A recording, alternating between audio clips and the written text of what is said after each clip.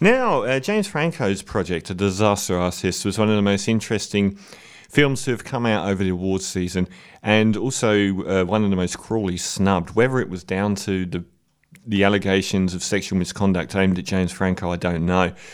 It's about Tommy Wiseau, and it's up to debate how you even pronounce his name, as he's pronounced it differently on a number of occasions. Tommy Wiseau is one of the most interesting and eccentric characters in Hollywood. He's got a very strange manner of speaking, an even stranger manner of acting. No one knows when he was born. No one's 100% sure where he's from, though. I think he's confirmed he's Polish originally. And he's just a very odd character. And he made a film in 2003 with $6 million budget. And no one knows how he got it. No one knows how he got his money or anything. He said various things that just don't add up. He constantly contradicts himself. But anyway, he was snubbed by Hollywood. Him and his friend, Greg Sestero, were both budding actors. And Tommy almost had a singular inability to act. Although he was very, very passionate and very open and very sort of threw himself into everything with a great deal of gusto. And these two guys are hanging around in Hollywood getting nowhere. So he decides to make his own film, and he did, called The Room, a black and white film. I've never seen it, but I have probably seen it hundreds of times in numerous clips over the years. And it grew in stature. It played in 2 cinemas, and famously the second week, which he paid for so it would qualify for the Oscars.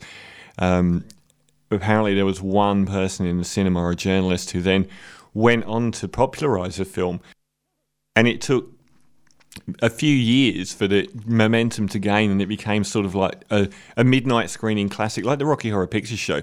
People turn up dressed up as their favourite characters. And it went down in history as one of the worst films of all time. But entertainingly so. And people have caught on to the terrible acting and the catchphrases and everything else about it. And the non sequiturs and the scenes that jump from one meaningless scene to another. And it's been regarded as, you know, a Plan 9 from outer space, a benchmark for all bad movies, and it's developed a cult following and has made $30 million at the box office now, which is quite hysterically funny. And the Greg Sestero, who was the other actor in it, and the main actor in The Room as well, he wrote a book called The Disaster Artist quite a few years back now. And James Franco optioned it, and he got Seth Rogen on board as a producer, and they made a film following the course of leading up to the film being made. Now, most people sort of know the story of it. If you don't know what The Room is, then it's kind of an alien concept for a film, that you would focus on these events that were initially very small and then became a laughing stock. Though now it's a much loved film. And there's the dichotomy. Do you rate a film as being appalling if thousands of people go and see it every week because they find it so entertaining? It is awful on every level of filmmaking, but as entertainment, lots of people are entertained by this film now. And James Franco has done a superb job with this film. It's not quite like anything else I've ever seen. And there are lots of things you can sort of extrapolate from it that aren't just... It could be a very, very cruel film, and just looking at Tommy Wiseau and laughing at him in his terrible movie. And, you know, you get all the people watching him act just like rolling their eyes or just opening their eyes as wide as they can go because they can't believe what they're watching. But I found this to be such a warm film, and it's a really funny film as well. And I didn't think that they were laughing at him that much. He is genuine.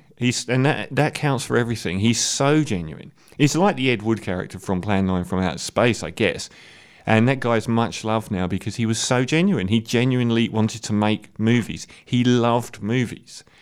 He just wasn't very good at making them. But when you're that bad, it suddenly enters into this whole new value currency. And I found this really interesting because the two characters, the Tommy Wiseau character and the Greg Sestero character, they sort of meet up, and he immediately realizes that the James Franco character, Tommy Wiseau, is one of the strangest people that exists in the universe, and he is just a very odd character. And he doesn't quite understand him, but he kind of falls for him because he can tell that this guy is as much a kindred spirit as he is. And no one wants either of them. So they form this very strong bond, and it's a genuine bond. And he moves into they move to LA in the end and get knocked back, and then they just think, well, let's make a movie, sod everyone else, let's just make it ourselves. And it's a kind of a dream for everyone that moves to Hollywood.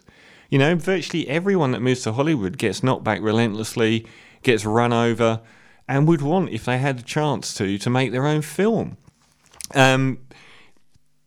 It sounds like a limited concept, but I thought it spoke a lot about what it means to be a celebrity. Is Tommy Wiseau less of a celebrity now than James Franco is a celebrity? James Franco got a Golden Globe for his excellent performance, won loads of awards for his direction of this story.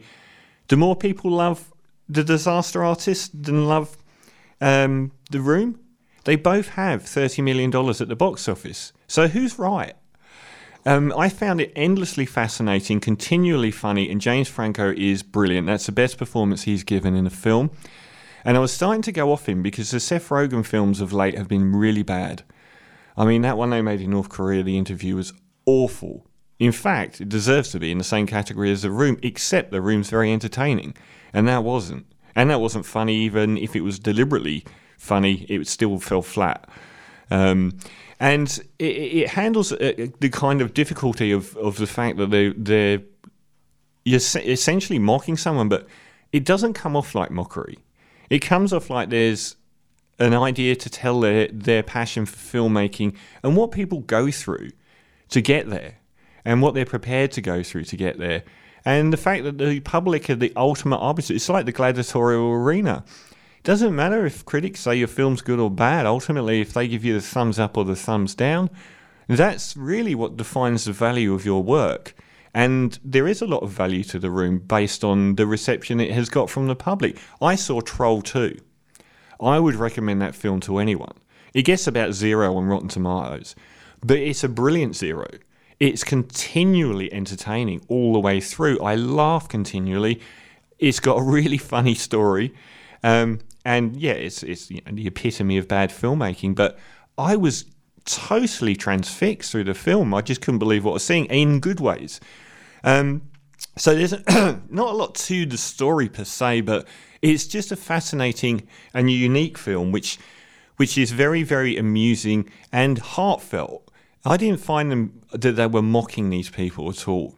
And everyone else involved, you know, they aren't particularly bad at what they do. And it's very funny when Seth Rogen comes on board as the film's director. And all of the crew and the film people are professionals, and they can't believe what they're seeing either. He's apparently a bit of an arse. Apparently not. He treats people quite badly. He can be quite arrogant. And he recently made a sitcom, and I thought I'd look it up. He made 4 episodes of the sitcom, again, self-financed. And the reviews I saw said it was worse than The Room. So he's got a singular ability there. But it is a fascinating film. It's brilliantly put together, and James Franco is such a doppelganger for Tommy Wiseau in this that they put the two alongside each other at the end, showing scenes from the film and real-life scenes of Tommy Wiseau that are the same sequences. And it's identical. It's a beautifully put together labour of love, and I thoroughly recommend, even if you haven't seen The Room, he's so funny as Tommy Wiseau that you get a full experience of watching him play him. So I'm going to give The Disaster Artist 8.5 out of 10. I really, really enjoyed it. There you go.